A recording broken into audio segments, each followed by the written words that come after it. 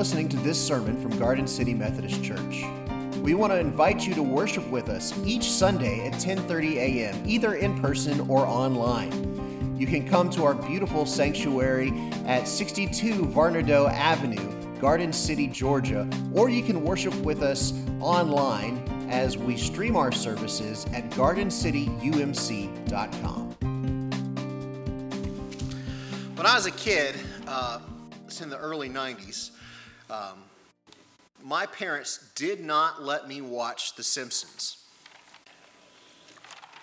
which was a problem for me because all of my friends watched The Simpsons, and they talked about it at school, but I wasn't allowed to watch it.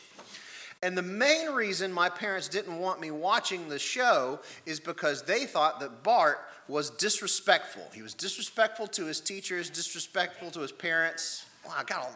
Wow. I didn't know I was going to get a response from this. And they did not want me to pick up the mannerisms of a Bart Simpson around my own family and teachers. Because generally, when you're responsible for kids, you want them to be exposed to good role models. Generally, when you're a teacher, you want to tell stories for your followers that expose them to good role models, values that you want them to follow. You want your audience to copy the things that they see their heroes doing. Which is why the parable we're about to read is so crazy-making. It doesn't make a whole lot of sense. In fact, I don't like to preach about this parable. If I have a choice, sometimes I skip it because it just doesn't make a whole lot of sense. We're going to read, the title heading in my Bible is The Parable of the Dishonest Manager.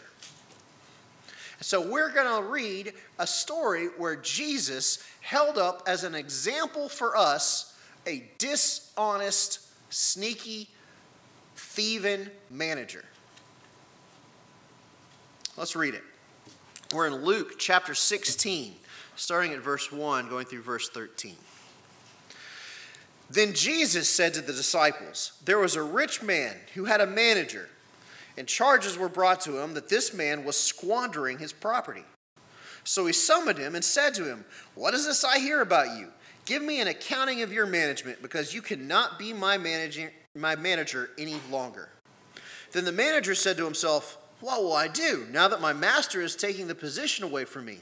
I'm not strong enough to dig, and I'm ashamed to beg. I've decided what to do so that when I'm dismissed as a manager, people may welcome me into their homes.' So summoning his master's debtors one by one, he asked the first, 'How much do you owe my master?' He answered, 100 jugs of olive oil. He said to him, 'Take your bill, sit down quickly, and make it 50. Then he asked another, 'How much do you owe?' And he replied, 100 containers of wheat. He said to him, 'Take your bill and make it 80. And his master commended the dishonest manager because he'd acted so shrewdly. For the children of this age are more shrewd in dealing with their own generation than the children of the light. And I tell you, make friends for yourselves by means of dishonest wealth, so that when it is gone, they may welcome you into eternal homes. Whoever is faithful in very little is also faithful in much, and whoever is dishonest in very little is dishonest also in much. If then you have not been faithful with the dishonest wealth, who will entrust you to true riches? And if you have not been faithful with what belongs to another, who will give you what is your own? No slave can serve two masters, for a slave will either hate the one and love the other, or to be devoted to the one and despise the other. You cannot serve God and wealth."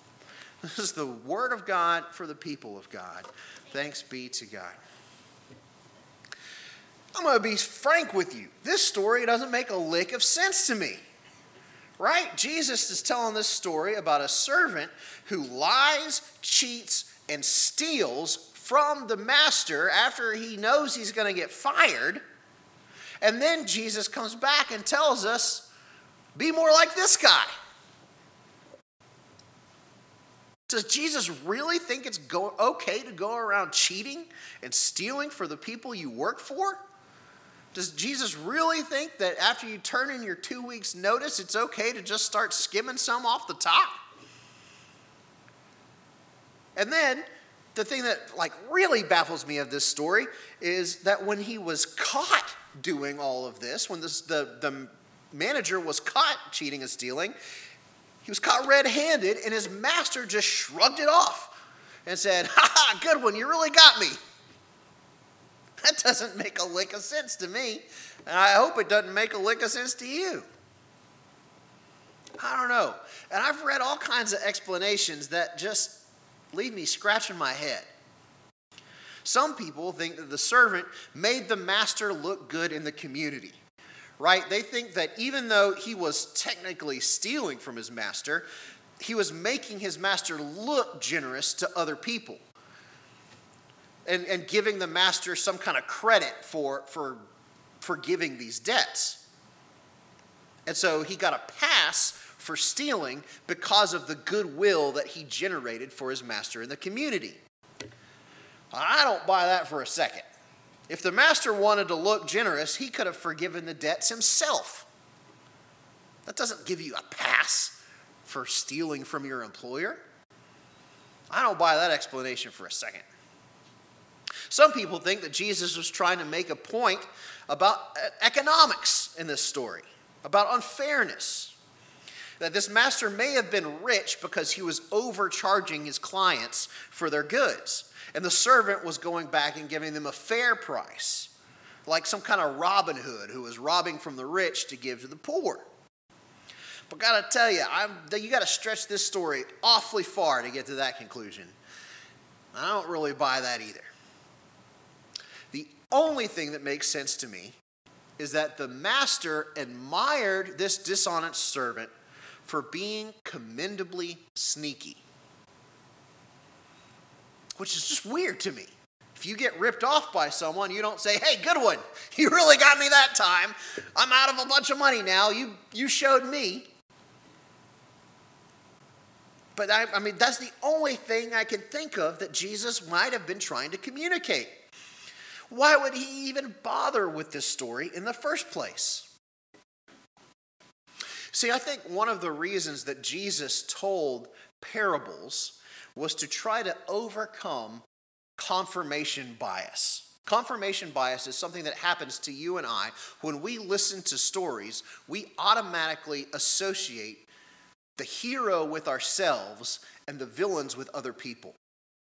Right? We want to confirm our own goodness when we listen to stories. And when we do anything, really, we generally think of ourselves as the heroes of our own stories. But parables have this really interesting way of subverting confirmation bias. He used stories to sneak past the way that people already thought of themselves and help them see themselves for what they really were. I think Jesus is doing something similar in this parable. But instead of overcoming confirmation bias, he's trying to help listeners overcome their bias for comfort. He wasn't commending the servant's specific actions of stealing and lying, but rather he's trying to connect his listeners with the servant's desperation. And there's no doubt about it, this is a desperate character. Just think about it. This guy's bopping around along in his life, doing his job. Maybe he's not the greatest manager in the world. Maybe he's not the hardest worker. But he didn't have any idea up until this point that anything was wrong. And then he gets called into his boss's office and handed his pink slip.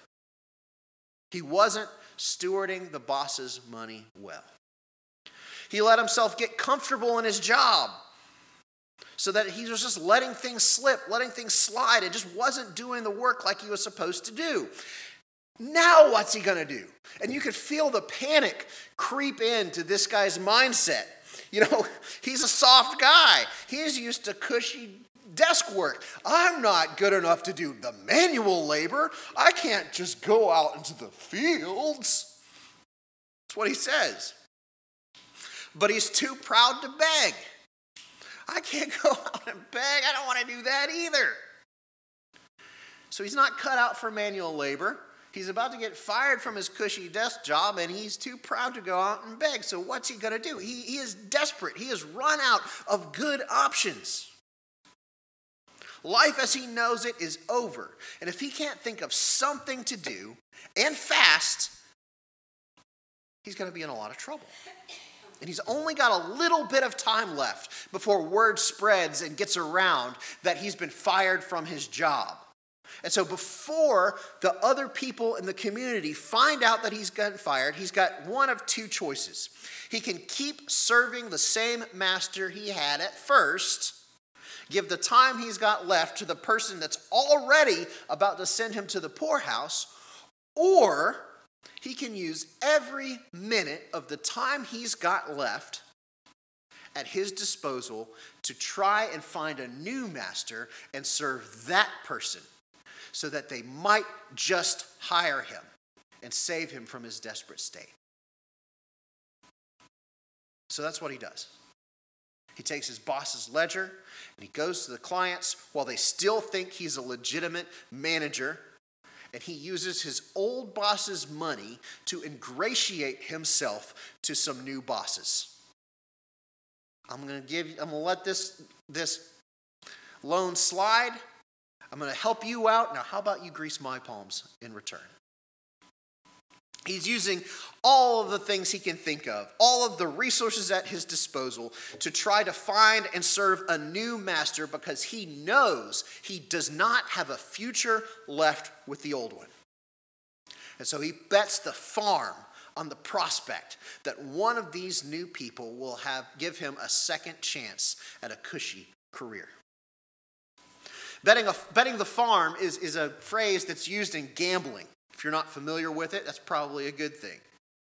It means putting everything that you have into a single bet. Betting the farm means you place the deed to your family farm.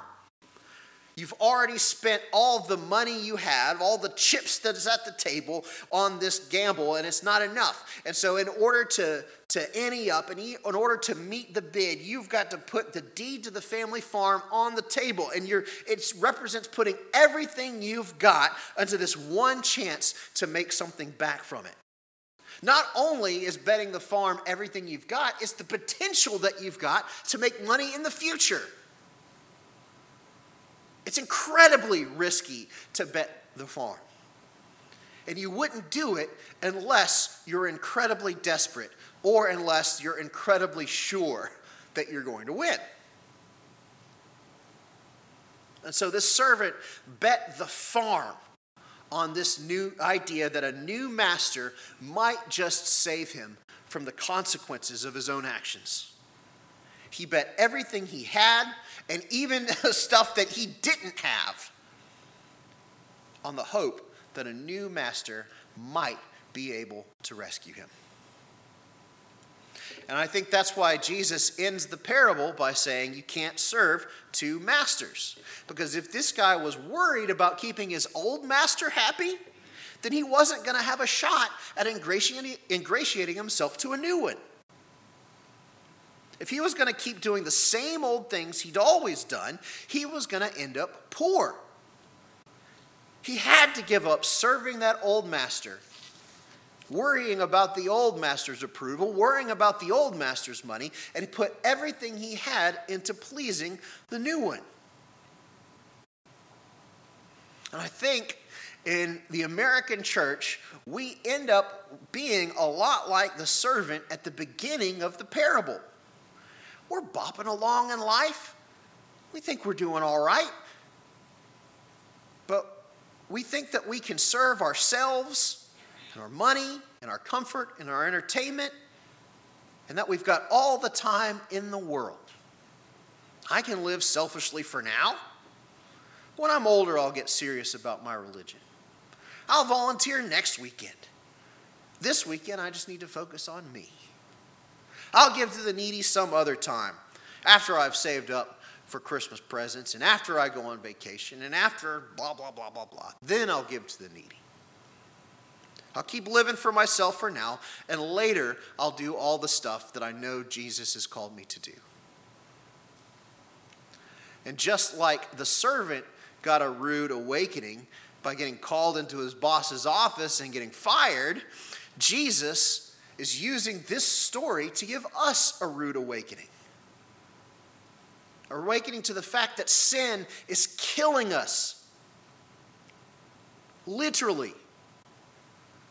Love of money is killing us. Love of comfort is killing us. We can't keep serving the master of sin and selfishness in our lives and then hope that when we die, it'll all go okay.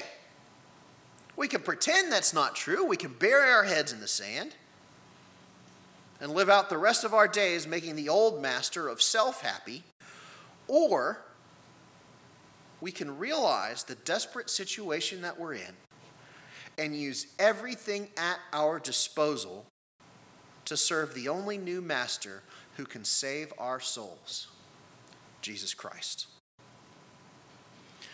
We can do the thing that Jesus put us on the earth to do: worship him and love the people that he put around us, and do it with all of our hearts. Just like the servant used his old master's money to serve a new master, Jesus is calling us to use all of the things that we've acquired, all of the things that we've built up in serving the old master of self, and bet the farm with that stuff and put it into the kingdom. To give sacrificially to our church, to give to our neighbors, to serve and love the people around us, to worship him with fervor. We've gotten a number of wake-up calls in the past few years about just how temporary that stuff really is anyway. I was reminded the other day of Hurricane Matthew. Remember when that went through? My family and I spent that hurricane in Columbus, Georgia. And it was a wake-up call to me, sitting in our friend's living room, watching the Weather Channel and watch that storm creep closer and closer to my house, wondering if everything I own is going to go away by the time I get back. It didn't, but it very well could have. And there are other communities in our country, in our world, that weren't so blessed to have stuff to come back to. And when I was faced with the possibility of everything I own being wiped away, I realized how temporary my stuff is. It's just stuff. We're not on this earth forever. And we can't take it with us when we go. So, the more we serve that old master, the more we put our resources and our time and our efforts serving the master of self and sin and self-gratification and hoarding money and goods, the more of a waste our time is going to be. But the more we can use that stuff to tell other people about the love of Jesus, about the goodness of a gracious God. And the more we can use that stuff and give it to him in worship and praise, the better off we're going to be. I think this is what Jesus meant by store up your treasures in heaven.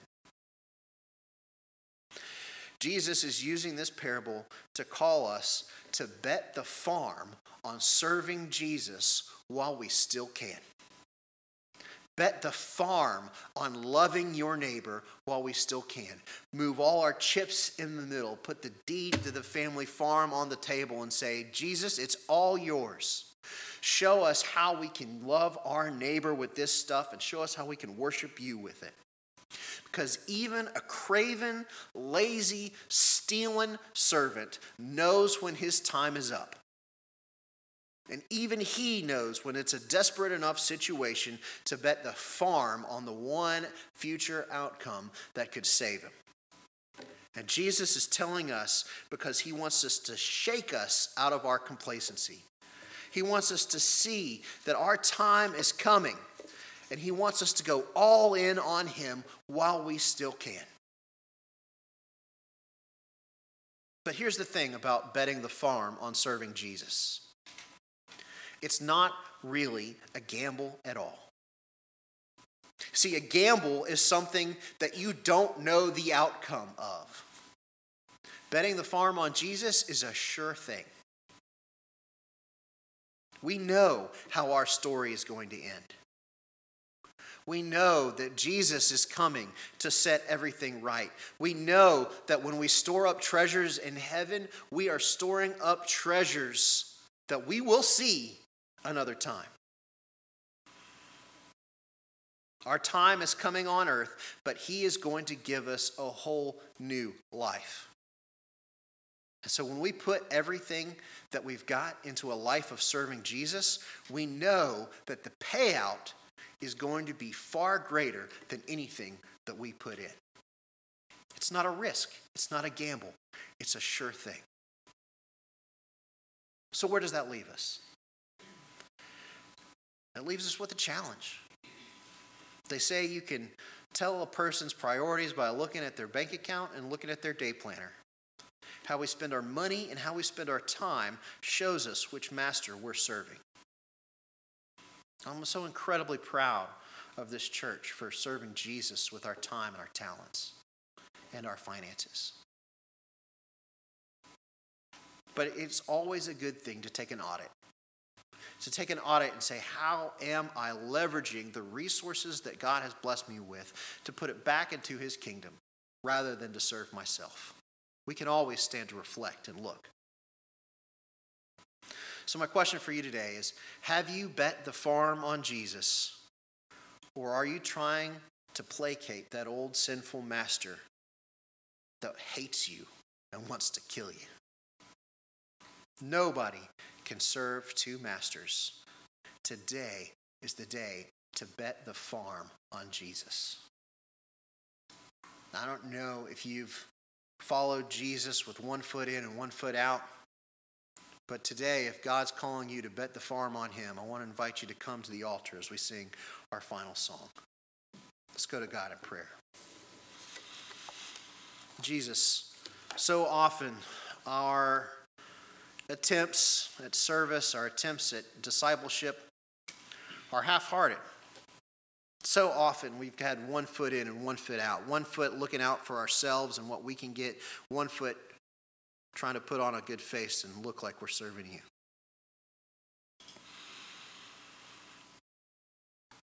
God, I pray that you will connect us with our desperation in our own power. Connect us with the confidence and the assurance that when we bet the farm on you, you will take care of us, you'll watch over us, and you'll see us through. Show us how futile it is to serve self and how freeing it is to serve you. Give us your grace this morning, Father. In your name I pray. Amen.